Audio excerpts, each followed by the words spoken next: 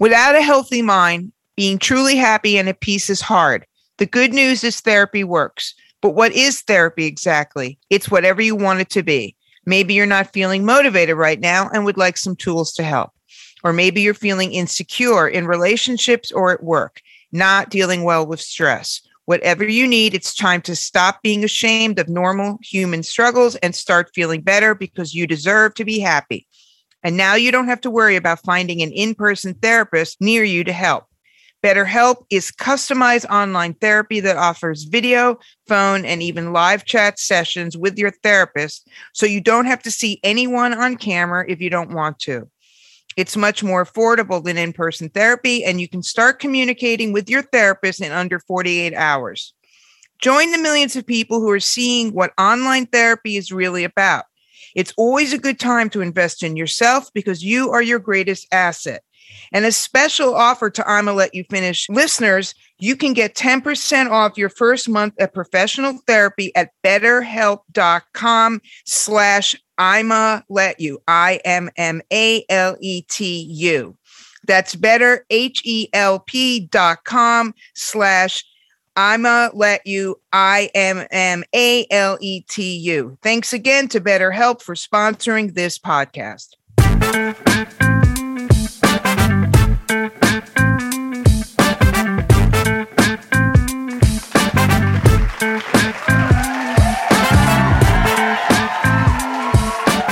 What's up, everybody? It's ImmaLetYouFinish, show number 108 with your host, Courtney Ames, on the Pantheon Podcast Network. You know where we're at. Thank you, guys. It is summer. It is still Leo season. We said we were going on vacation, but a lot has happened, so we're coming back to give you one more show. Then we will see you after Labor Day. Because you know what, kids? We're exhausted. And we want to have a little bit of end of summer moment where we can just say, oh, look, there's the sun. There's the churro lady. There's an icy. Eric Adams has had all the churro ladies deported. I think what he's doing is Governor Abbott is sending migrants up to New York, and Mayor Adams is putting them on that same bus and sending them down to Texas. This is just a theory I'm going with. There's just some, Yeah, please. Yeah, please. Please. Please. We kept saying it. Please. Yeah, please. Please. That's all I want to say. Please. Okay, a strange thing has happened. I'm back in love with Madonna again. Oh, Can't Jesus Christ. How is that a strange thing? Well, I don't know. Because, she's been driving me nuts for so long. But at this point, I've just given into it, and I'm like, you know what? Okay. It's just okay.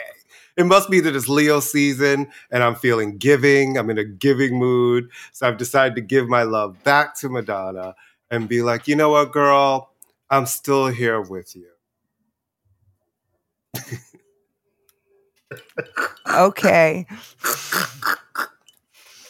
So we might have to lift a little bit of the fatwa off of her on the show. On one person's end.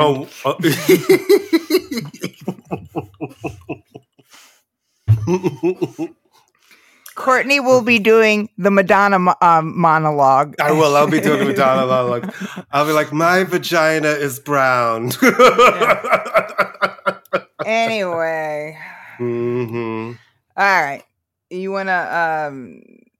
on a somewhat more serious note, someone who could actually sing passed away. Why don't you take the talk about the late Miss Newton-John, and then we'll talk about Olivia Newton-John. I loved Olivia Newton-John. I was obsessed with her when I was young. And this is before Grease. I said it a million times on this show. I grew up listening to country music. So it's like those country songs first, I used to hear in the car with my mom all the time. And to me, she just had the most angelic voice. Listen, there's so many different types of voices. This is why I love music. It's just so many different types of voices. but she really had the only way I could describe her voice is pretty. It was a really pretty voice. And she could sing. To me, she had great songs. It was really weird, she had the issues in the beginning because here she comes, she's doing country music. The albums weren't, she was an outsider there. Well, I'm saying her first single was a cover of a Dylan song. So, I mean, that's an interesting way to come out of the box, right? To cover Bob Dylan, who obviously is hugely important, but not the guy you cover right off the bat, right? An English girl raised in Australia, you know what I mean? It's definitely a very, and for years, I thought, because she's so, really identified with Australia. I had no idea that she was born in the United Kingdom for years. And then the family moved to Australia when she was like old. Same thing with the Bee Gees. Remember, I think we were talking about them. I had no idea they were born in the UK and moved over to Australia. Because, for certain people, they're so identified with the region. And she really is identified with Australia. And I think I was aware of Australia because of Olivia Newton-John. And just those I was young, young kid in New York. Like I didn't, you see things on the map.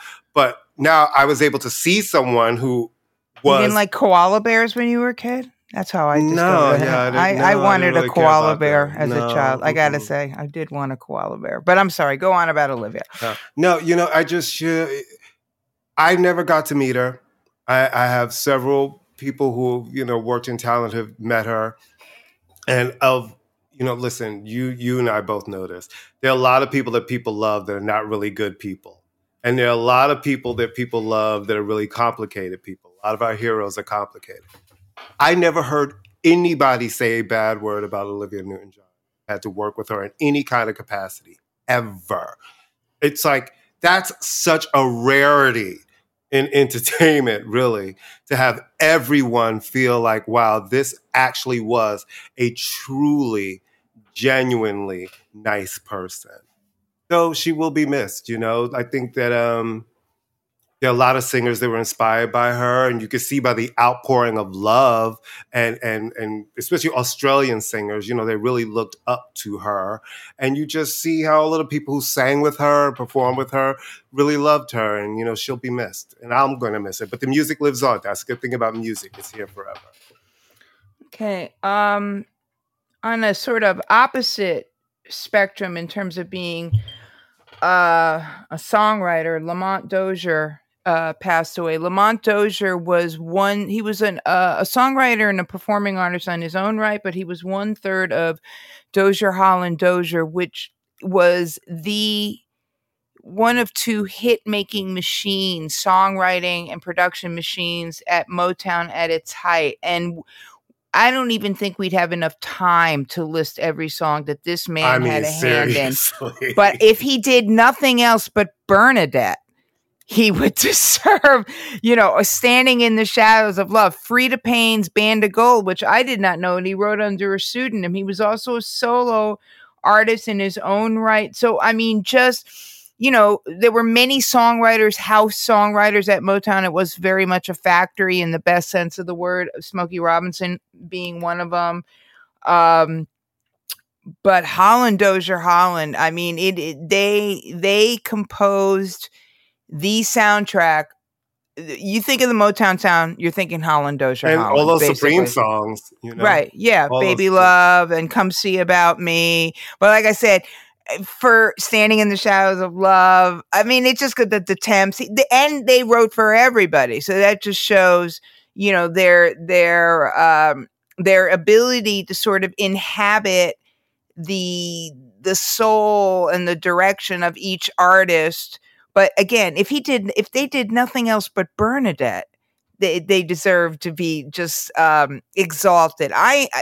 So he passed away last week as well. Just a remarkable talent, and those songs are a part of the American song canon forever. I mean, just amazing songs. I mean, just amazing that anybody could sing. Even people who can't sing can sing those songs. But thankfully, people who can't sing don't sing those songs. But really, anybody could sing that song and make it those songs because they're just brilliant, brilliant songs. Anyway, and then Issey Miyake, who what they call him, the Prince of Pleats. I mean, listen, that man. I became aware of him because in the 80s, I feel like in New York downtown, like Issey Miyake was the uniform. You know what I mean? For a lot of the cool kids, it was the uniform. And Grace Jones had that period of performing, and she'd be wearing all of this very theatrical, very fierce Issey Miyake. And I've seen some pictures of Jean-Paul Basquiat and Issey Miyake. You know, there was definitely that period of New York where he was the man, and that's when I became aware of him. Very important Japanese designer. And Jody Watley, that plastic that in the "Don't You Want Me," the breastplate, the thing. You know that I did not know. I just read this that he was. You would think just looking at it, it's just any old turtleneck, but he designed Steve Jobs the turtleneck that Steve Jobs famously was his uniform, because I'd look at it and go, he got picked that up at Sears or whatever. But that's Issey Miyake. I mean, he was one of those in the 80s and 90s when this, or probably late 70s, or when this wave of Japanese designers came who were French influenced, but very avant-garde. And now the stuff that they did is just regular, you know, part of fashion. But yeah, no, like a really innovative. And you know how when something is successful, when you see it duplicated for fast fashion, and his stuff was duplicated. Those pleats, you saw them everywhere. So rest in peace to all three of these people who, in their own way, in varying degrees, you know, changed the culture in many ways. All right, you can talk about Serena because. Well, I mean, this time she is going to do something we said. We talked about, we were so excited of her playing, and then she crashed and burned. So this time she is retiring. Well, I don't know if it's crash and burn or if it's like, you know, the one thing that's with that we all have in common is time and age is just what it is. And Serena Williams has nothing else to prove. She's decided that this is these last few weeks are it, and then she's transitioning on to other things. Very smart that she let us know that she started a venture capital firm years ago. So I love that her businesswoman Serena hat has always been in place. And, you know, they put that announcement out that she was retiring and sales. Evolving. Yes. And well, listen, she wants to have another kid, and she almost died the first time. So I absolutely understand. She said, I do not want to be pregnant and an athlete at the same time again. How old is she? Don't want to do 41. Oh, she better get cracking. 41. Yeah, I think that's the deal. She said that her daughter looked at her and was like, I want a sister. And she's just kind of like, oh. I just hope she stops doing those migraine ads. I find them just so, it's like, you're Serena Williams. Why are you dragging your kid in front of the camera doing migraine ads? I will tell you why, because I've had some friends. But an amazing athlete, obviously. Well, you know. I have friends who have clients who do some of those ads for like medicine. And usually they use them. I will say that. Usually they use them. And evidently, the checks that they cut are hard to say no to for some people. Because, you know, pharmaceuticals have a lot of money.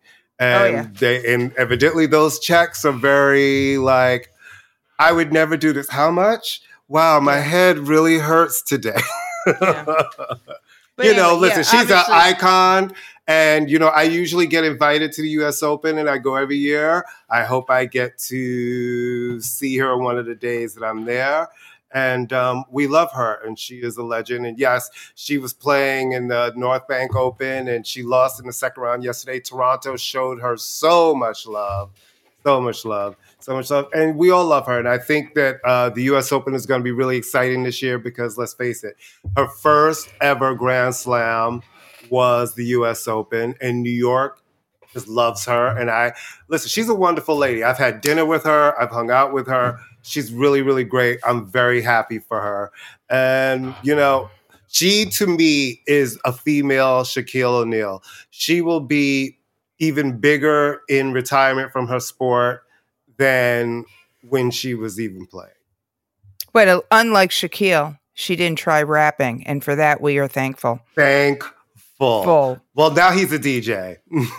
Of course he is. Yes, of course. Mistake. Playing all over the world. DJ Diesel. Yeah. He plays move on, EDM. Move on. Please move on. Wait. Please No, on. I'm sorry. An EDM DJ. Oh, of course. Sorry. How stupid of me. I should have known. That should have been implied.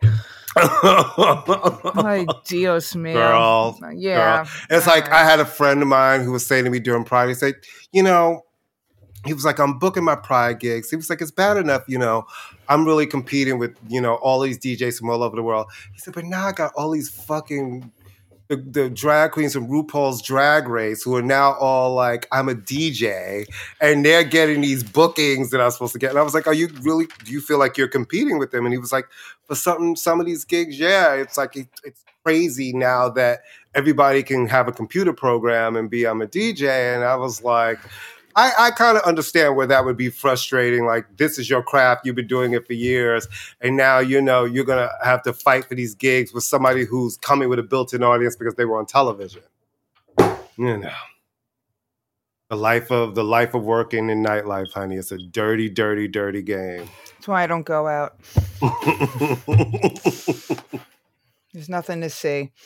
All right, Kevin Durant's an asshole. Next. Oh my God. It's like, what the fuck? Like, I'm looking at any team like, well, why would you trade for him? Because I wouldn't give up all my pieces for somebody. I wouldn't give up my coach. I don't care how good everybody says he is. Everybody skips the fact that Kevin Durant has played with everybody. He has played with everybody at all the stages of their career. When they were young and hot. Right. He doesn't want to be a leader. Because Brooklyn could be his team. He could be like, this is what we're doing. You're asking to fire the coach that you told them to hire. Right. Who is you? I mean, am I wrong in that Steve Nash is one of the, like, we really like him. He's a good guy type of guy. He's not like like somebody who's problematic. I've never heard anything negative about Steve Nash. And in the last 2 years, they've had to deal with injuries. You got injured. Kyrie's been injured so much. Then Kyrie wasn't able to play because of that. All of this shit. And it's like, you want somebody to trade away the house for you when you've shown you're not loyal. And two, I think if I was Brooklyn, I'd be like, fine, don't play. You signed last year for 4 years. Are you going to not play for 4 years? Because I'll let you sit for those 4 years. Because then what's your shit going to be? It's like, man. I love that athletes get to have a power in what they want to say and do. But I'm also one of those people who feels like if you make a commitment, at least try to pretend to honor that shit. It's like you made a commitment, you signed on for another 4 years, and now all of a sudden you're like, I want to leave. You signed on for 4 years. Why can't you lead a team? Don't ask them to bring in a coach. They do. Now you want him fired. It's like, dude, part of me loves it because you and I are Knicks fans, and when the Nets were coming and all this shit, everybody was like, keep it going, guys. Keep it going. Keep it going, Brooklyn.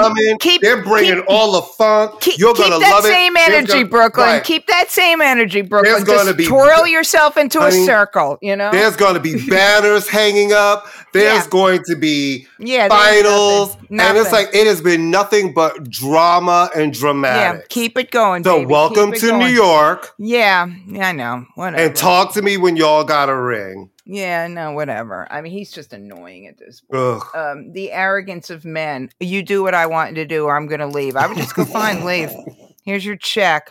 Well, would you like some nachos while you're sitting on the bench? No, here, I have the better part. I'd be like, you're not going anywhere. You just signed up for 4 years, so you can choose to not play, but you can do whatever you want. But we're going to do what we're going to do over here. Right. Merry Christmas. Yeah, whatever. All right, you can take, Beyonce. Listen, I think we have to. I think you have to give her credit. This is a major career achievement. This is a major achievement. She's got the Grand Slam, right? And you always talk about how hard it is for women, how hard it is for women over 40. So yes, pop radio, and I have said this a million times on the show, and I don't think people realize it. Pop radio has not been hugely supportive of Beyonce in years. Years. Right. All of the records that you and I talk about, Love on Top, Countdown, things was like, why wasn't that the thing? Halo. Halo was a hit. That was it. But Love on Top and Countdown. Countdown should have been a hit. I mean, there's what I'm saying? Right. I love that song. But for her, she finally has a number one, her first solo number one on the Hot 100 since Single Ladies. That is literally, and her first Break My Soul. Break My Soul was her first top 10 on the on the pop radio chart, and now number one since Sweet Dreams.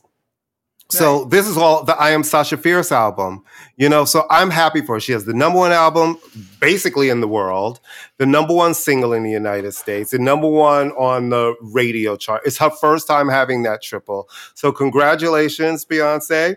We're happy for you. And she did it without the gimmicks. That's nice from a marketing. The gimmick, and I'm not disrespecting because she changed, but it's nice to kind of like, maybe the old school way actually works sometimes. And there was a marketing plan, there was a traditional rollout, and with no visuals. Yeah.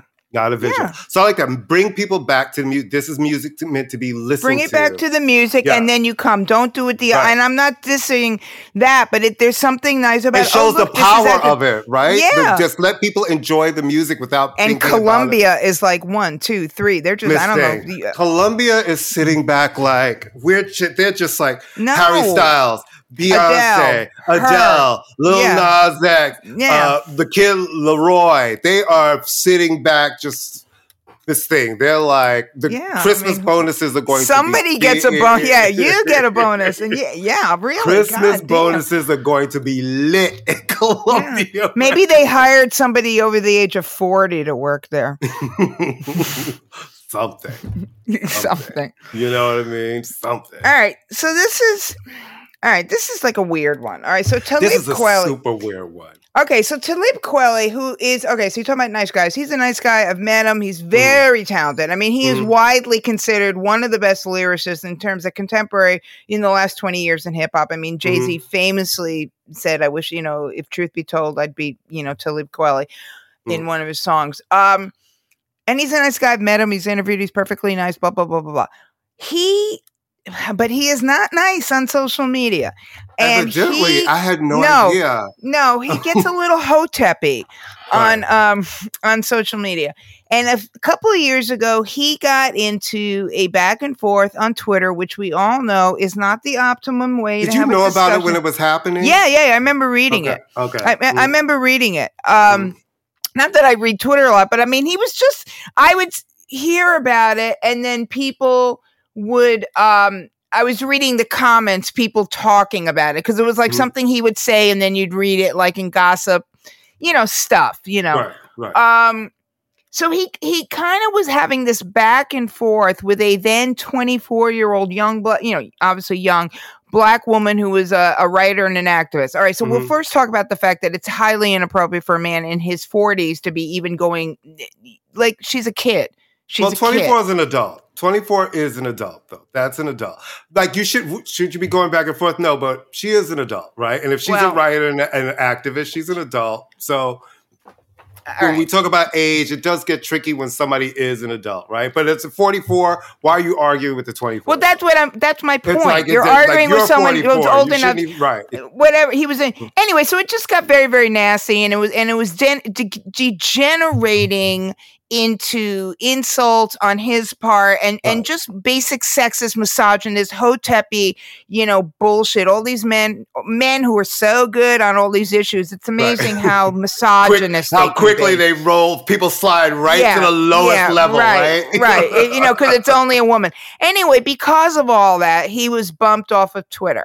Okay. Permanently. So, yeah, permanently. So you got to be bad. Meant it had to be bad. Whatever he was saying. It had to be bad. I think there was getting to be a level of like, just like, and it was upset. All right. So cut to Jezebel, which is a woman-centric website. Jezebel wrote about what happened. They didn't make anything up. This is factual stuff they were writing about because it was a big deal. He's a major star. This is a big deal. He is now suing Jezebel because he says that the article, now he did lose bookings. He did lose some bookings. He is for $300,000, which really isn't a lot of money, actually, in all things considered. And Jezebel's part of Gawker, and Gawker was also, anyway, he's suing them for emotional distress for writing about something that he did to somebody. So that's why it's weird, because no one is contesting, right? Am I wrong? No one's contesting the basic facts of this story. He was in this thing with this woman. She didn't like it. He was pulled off Twitter at the end. He's angry that someone did a story on it.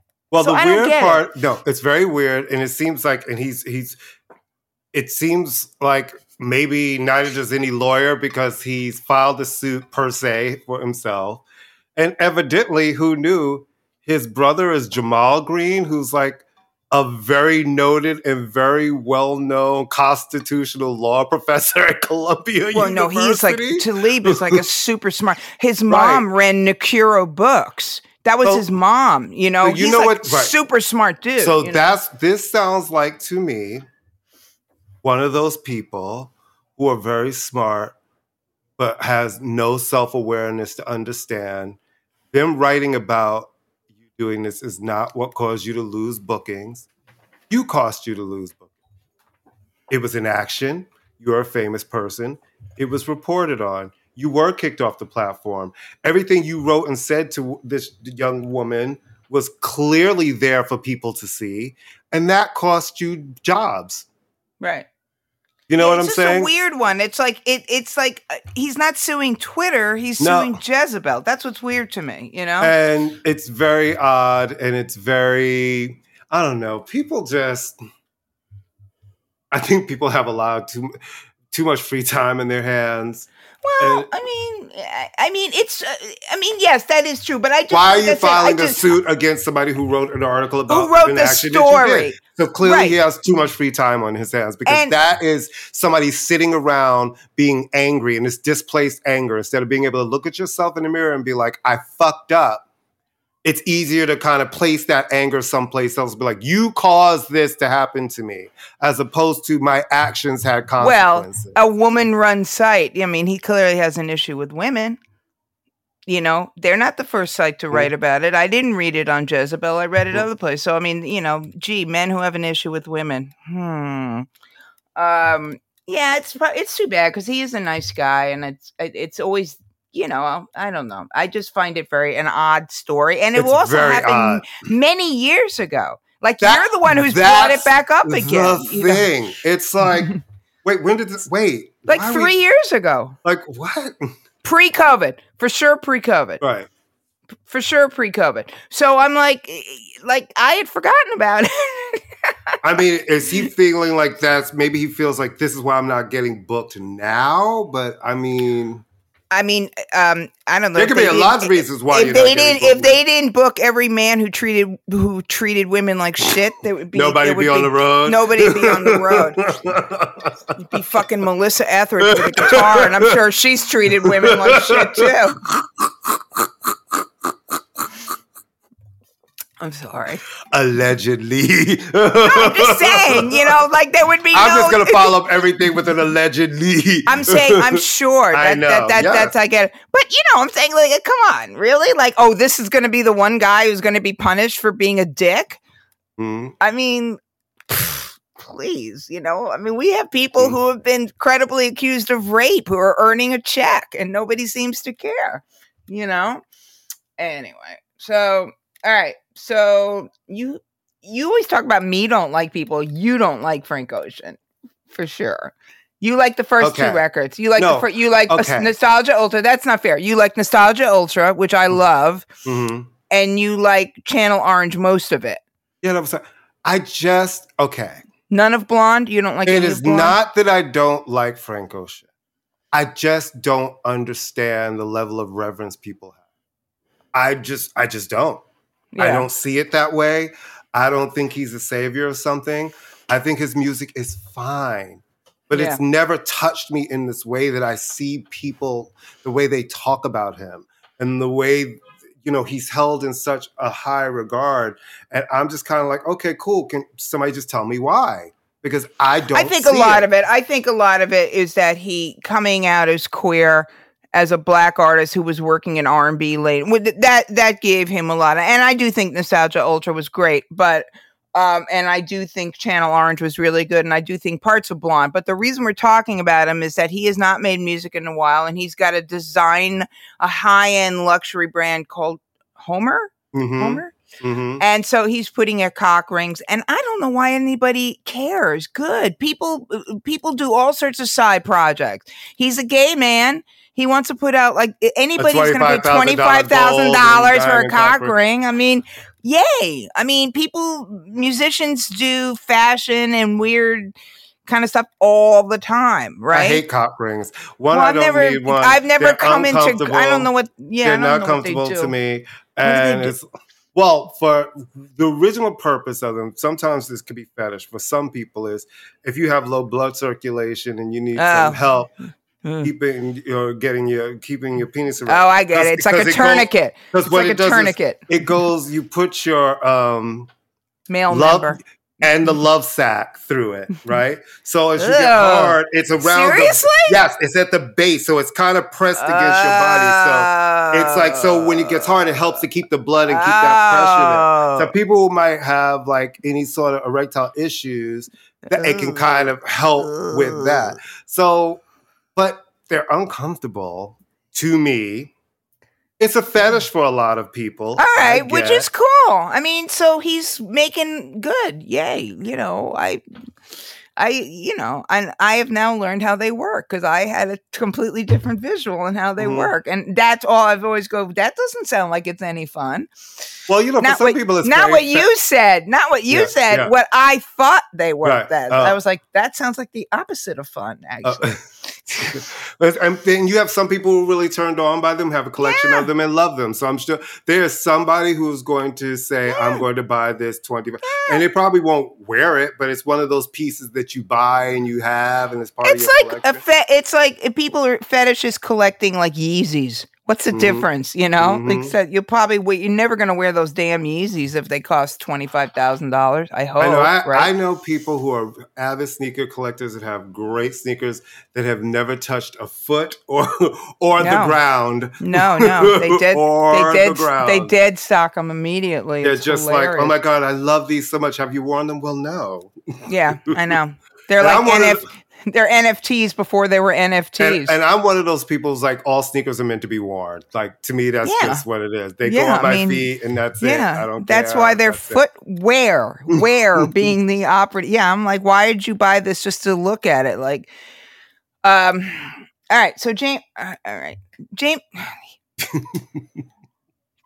Franco should not be cast in any movie. It's like... any movie. I don't care if he's playing a woman. I don't care if he's playing a marshmallow. I don't care. James Franco has been credibly accused of sexual assault multiple times. So there's that. But it's Hollywood, so who cares? So James Franco has been cast to play the role of Fidel Castro in an upcoming movie. John Leguizamo, who I really do love. I love John Leguizamo. I think he's like super talented and cool. And John Leguizamo has been an advocate for Latino art actors to, so you don't have like, like in the person who is not Latino. Like you don't have Natalie Wood playing Maria. You have someone who is Latino. So he has said that this is BS, that James Franco is not Latino, that he is not Cuban. But this is where it gets really, because now everybody is like dig diving. First off, he is an actor, right? I mean, John Leguizamo has played Italians before, right? In Summer of Sam and Super Mario. But so of course, because people have nothing better to do, as you say, they have too much time on their hands. Turns out James Franco is part what do you call it? Portuguese, which is not Latino. I'm not saying he's Latino. That's European, but, right? Right. But Fidel Castro was Spanish. his family was from Spain. So Fidel Castro is not. Now, many people in many Latin American countries can trace their roots to Spain because, blah, blah, blah. I mean, many. I mean, across the board. It's not like, but that Fidel Castro, by what we would consider a Latino, he is not a Latino. Like Javier Bardem is not Latino. He is European, right? So, what's her face? Salma Hayek, I believe. No, she's Mexican. She's Mexican. Mexican and Lebanese. But the point is that, so now it gets like, we're going this granular on it where we're going to do like ancestry DNA before. I think it's how he presents, right? He's never presented as Latino, and Latino. I mean Latin. And what I do think is you're talking about James Franco, but he's not. That's what I'm saying. He's European, right? So when these opportunities come along to do something, and you already feel like there's so few leading roles to cast. An actor of any sort of Latin descent, and then it goes to somebody like a James Franco. Right. You're like, well, wait a minute. You say that you can't cast us in these different things. Now you're making a movie about a Latin culture, and you could, of all the actors, you're going to go with James Franco. It's like, can we have a shot at least at a movie where you're portraying us? You said the right thing. All right, so Fidel Castro's lineage might not be Latin, but he is certainly representational of Latin American culture. Yeah. So while his grandparents or his mom may be from Spain, and he may be European, he is certainly, when people say Fidel Castro, they don't go, Latin American, but they Latin. Don't go noted European revolutionary Fidel. So on that end, so I think that's where it gets problematic. It's not only just the DNA strain, it's the representation. How about giving an actor a shot of Cuban descent who lives in America? Or how about not booking James Franco for anything? Because James Franco, I'm sorry. I like James Franco. I think he's a good actor. But as far as I'm concerned, he has worn out his welcome. He's a predator, in my opinion. But he is paid. He is paid off people. I haven't asked you this, so I'm going to ask you now and catch you off guard. I need to know, what do you think of the Deshaun Watson situation? Oh, he needs to be banned for life. Are you kidding me? As a woman, how do you feel about him getting like the big contract guaranteed? Oh, it's bullshit. I don't follow football, as you know, it's absolute bullshit. If he worked at Carvel, they wouldn't even let him in the door. And he has it structured so that he got certain amount of money, right? Isn't the contract straight? Right, $1 million this year, so it was really shady. Really shady. And the NFL has some people will say smart, and other people will be creep. No, it's the act of a guilty person. You know what I mean? It's somebody who knows that they're going to get caught at some point. No, it's horrible what he did. The NFL, as we've discussed this. My father told me as a cop when I was young, and he said, he's very young. He said, innocent people don't have anything to defend. Right, exactly. He said, let me tell you something about every innocent person when you're dealing with them. They're not defending something because they don't have something to defend. Yeah. And you can tell usually when somebody's giving you the truth and when you're questioning, because guilty people will try to put certain things in place a lot of times to protect themselves. Right. Innocent people are just telling you. Innocent. They'll tell you exactly what happened. Because they're innocent. Yeah. And when I look at him, and I really like Deshaun Watson, I did, but I'm looking at him saying, I don't know what happened. But that's a lot of women that you just that's a lot of women. And when people are saying they looked at the evidence and they're saying that it was predatory, that sounds really, he's guilty. I don't know. I'm like, so you're going to put him on the field and are women supposed to clap for him? Women and men. I know there was, but I'm just thinking because the NFL has a lot of female friends, you know what I mean? And I'm thinking, what are you saying to 50% of your fans? What are you saying to them? Like, I don't know. I'm just trying to reconcile what that is. Because supposedly Roger Goodell, wants to suspend him, but he also handed it over to an independent arbitrator. Look, the NFL is horrible on domestic abuse, is horrible on domestic violence. They look the other way for these guys because they're good athletes, and this shouldn't have even gone to anything. It should have been like, you're gone.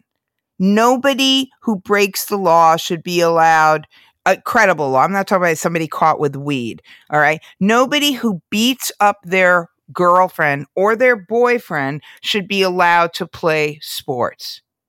Boom. Ton off. Right.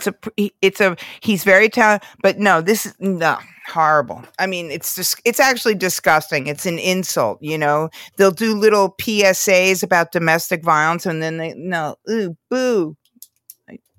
Me no likey.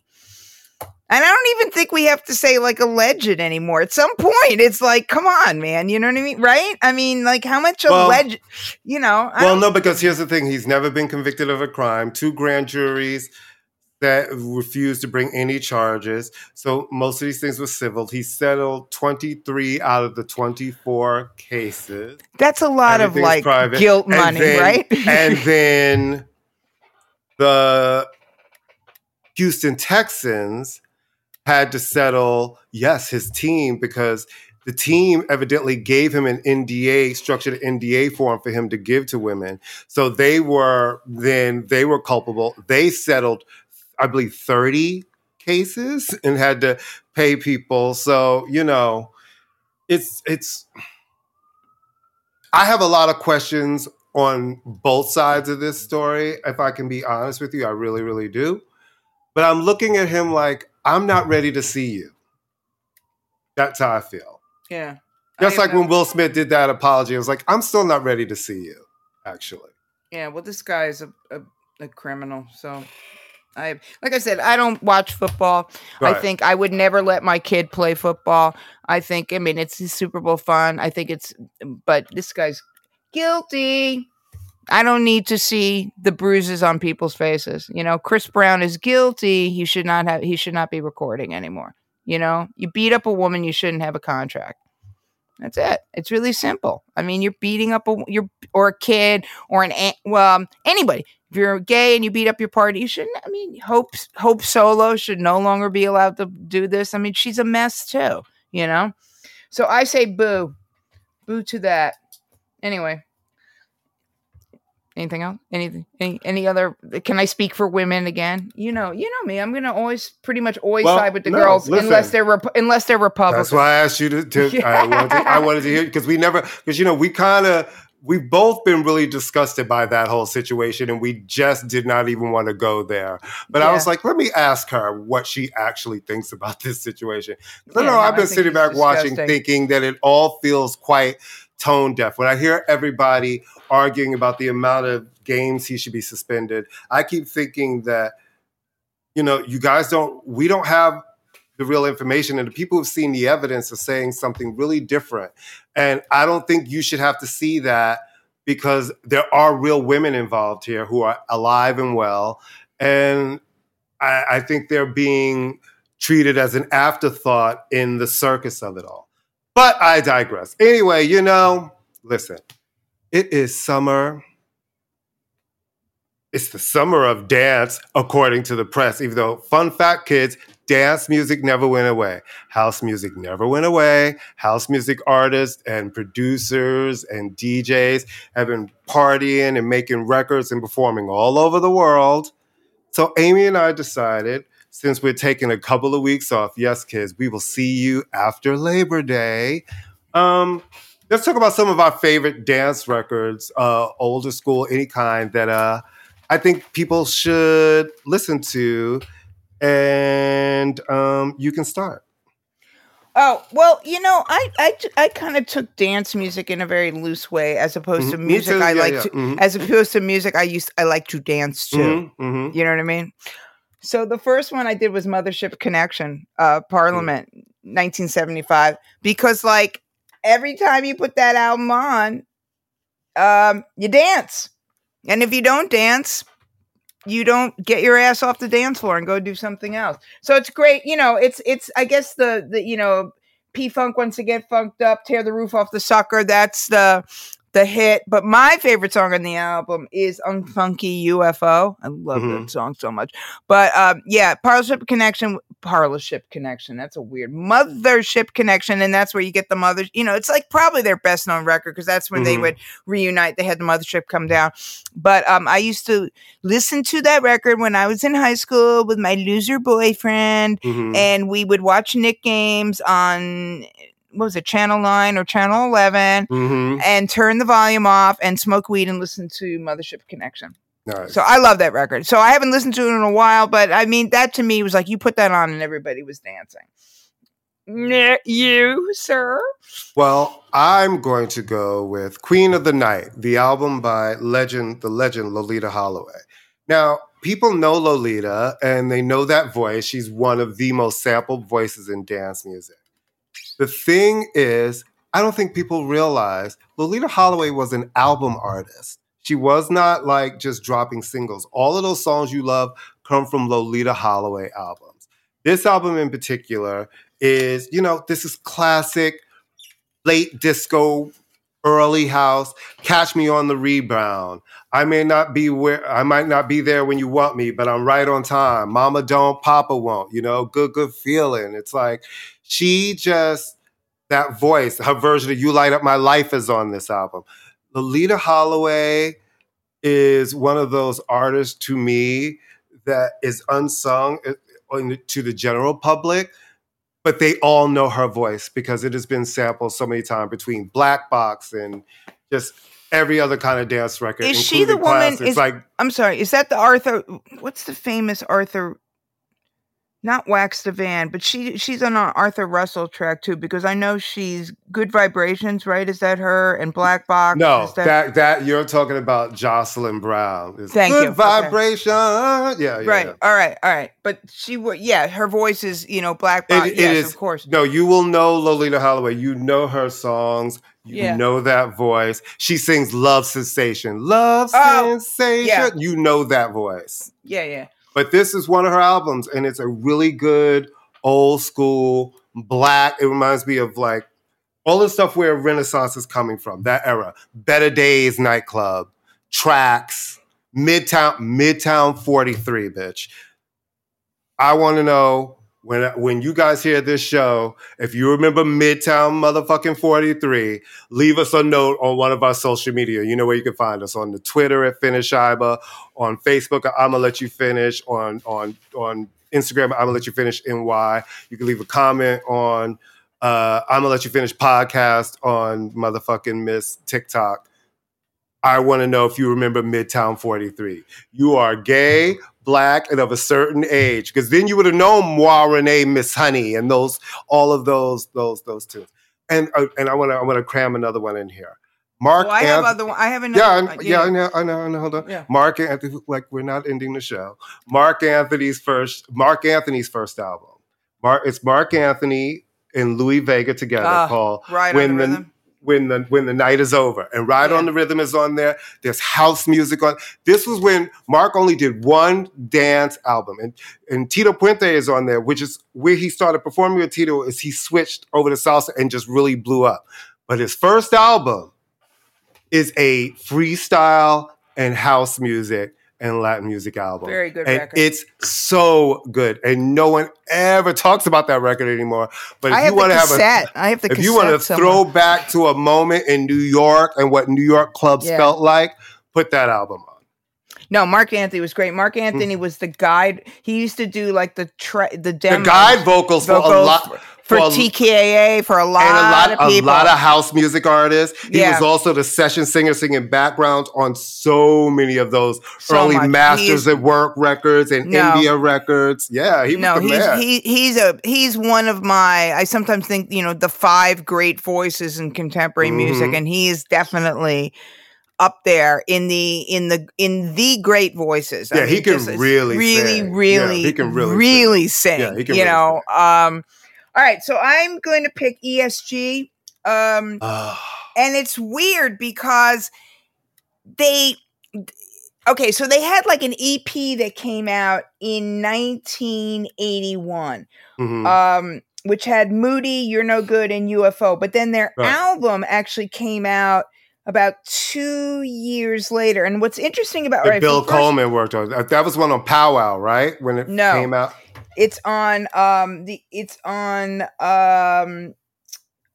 well, it was Factory Records and 99 Records. Gotcha. The Powwow one may have been later, but so everyone thought because they had signed with Martin Hannett, who was associated with Factory Records and with Magazine and groups like that, that they were British. They were not British. They were from the South Bronx. The ESG stands for Emerald, Sapphire, and Gold. They formed in 1978. They are the Scroggins sisters, and then their cousin Tito. Well, you remember the gag, Miss Thing, when we saw them, and I was like, wait a minute. And I thought that the ESG, because I'd never seen them, was just like some producer unit that hired some vocalists. And you were like, no, that's them. They're sisters, and they're from the Bronx. And I was like, are you fucking kidding? Well, that's not the original. I mean, that is like the two of them. Right. But ESG were sisters. They were very young. It's very rudimentary. It's very stripped down. It's very. You could not go to a club in New York City in the early '80s without hearing ESG. Especially Moody.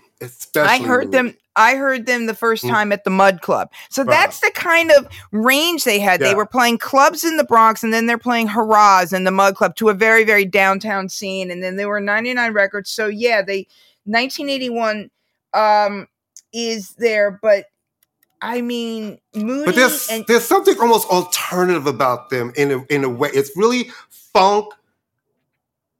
And I get why they would play those kind of venues downtown, because their sound is so dope, but it didn't sound like anything else that was coming out around that time. It was very stripped down. It was very stripped down. And at that time, you had the post-punk sound going on, which was a very bass-heavy, stripped-down sound. But UFO is one of the most sampled songs. Yeah, absolutely. Ever. So you know them. So I would just say that I've seen them 3 or 4 times.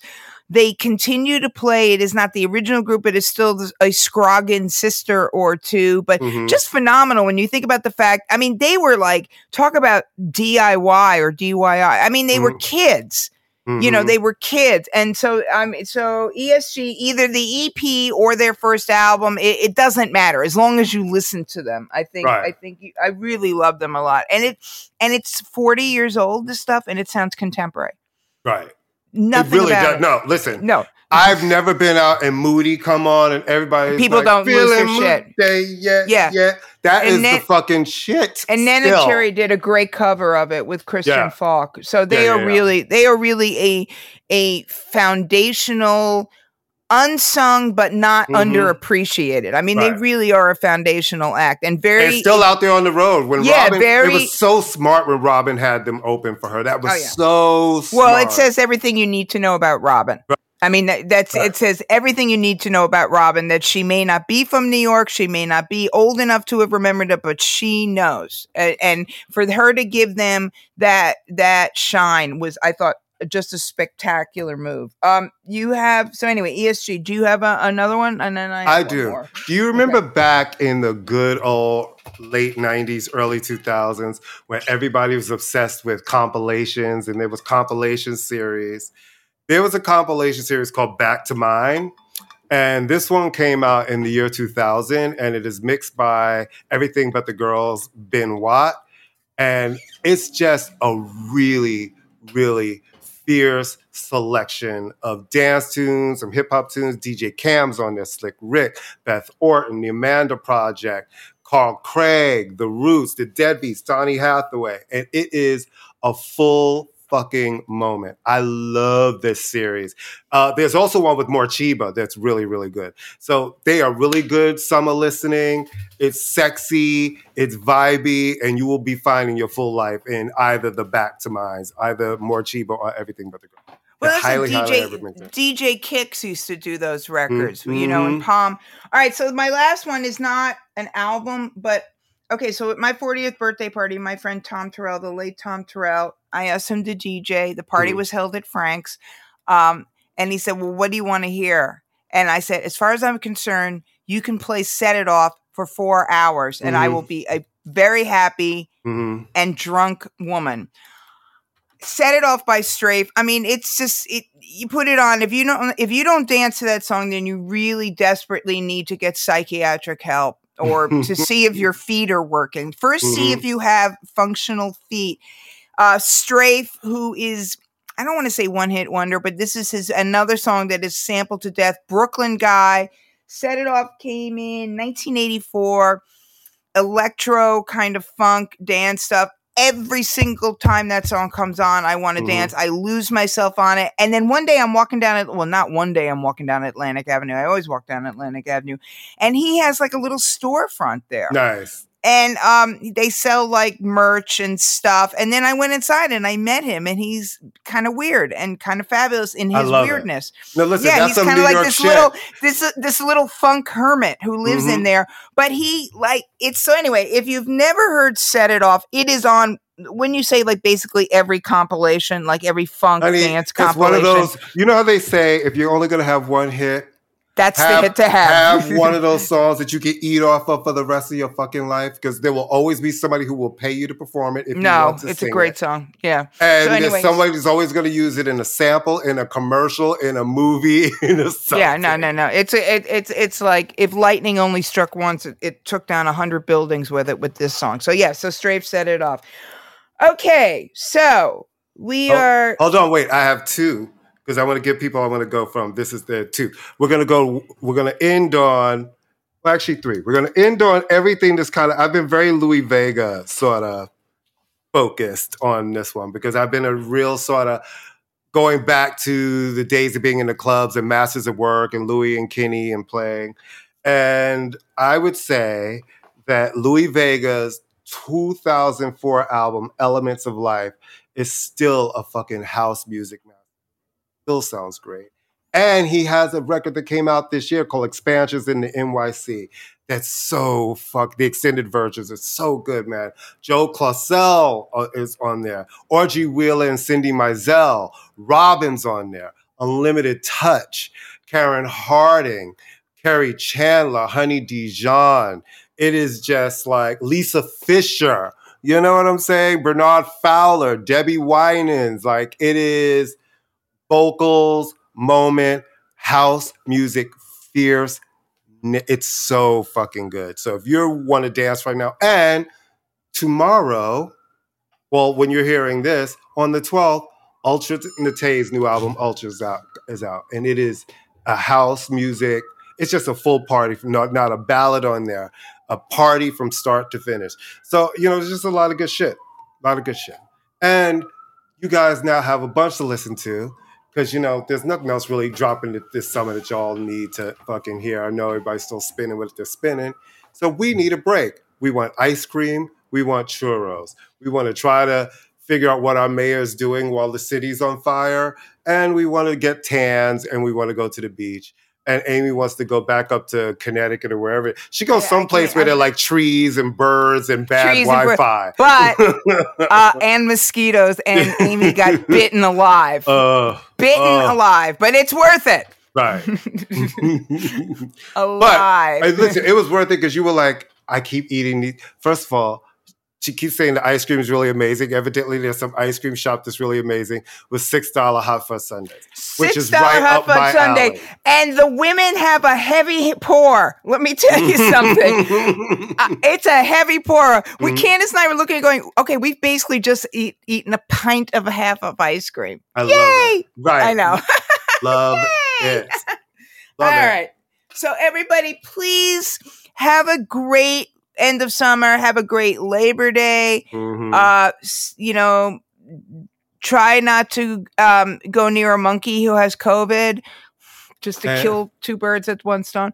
And check us out, catch up on some of the episodes, and also check out a bunch of other shows on the Pantheon Podcast Network, because there's a lot there. And, it's summer. I'm sure you're at your house on the lake. The kids are driving you nuts. And you're like, I need a joint and to listen to Courtney and Amy and to Pantheon. So that's what you guys need to do. We will see you in September. Bye. Bye.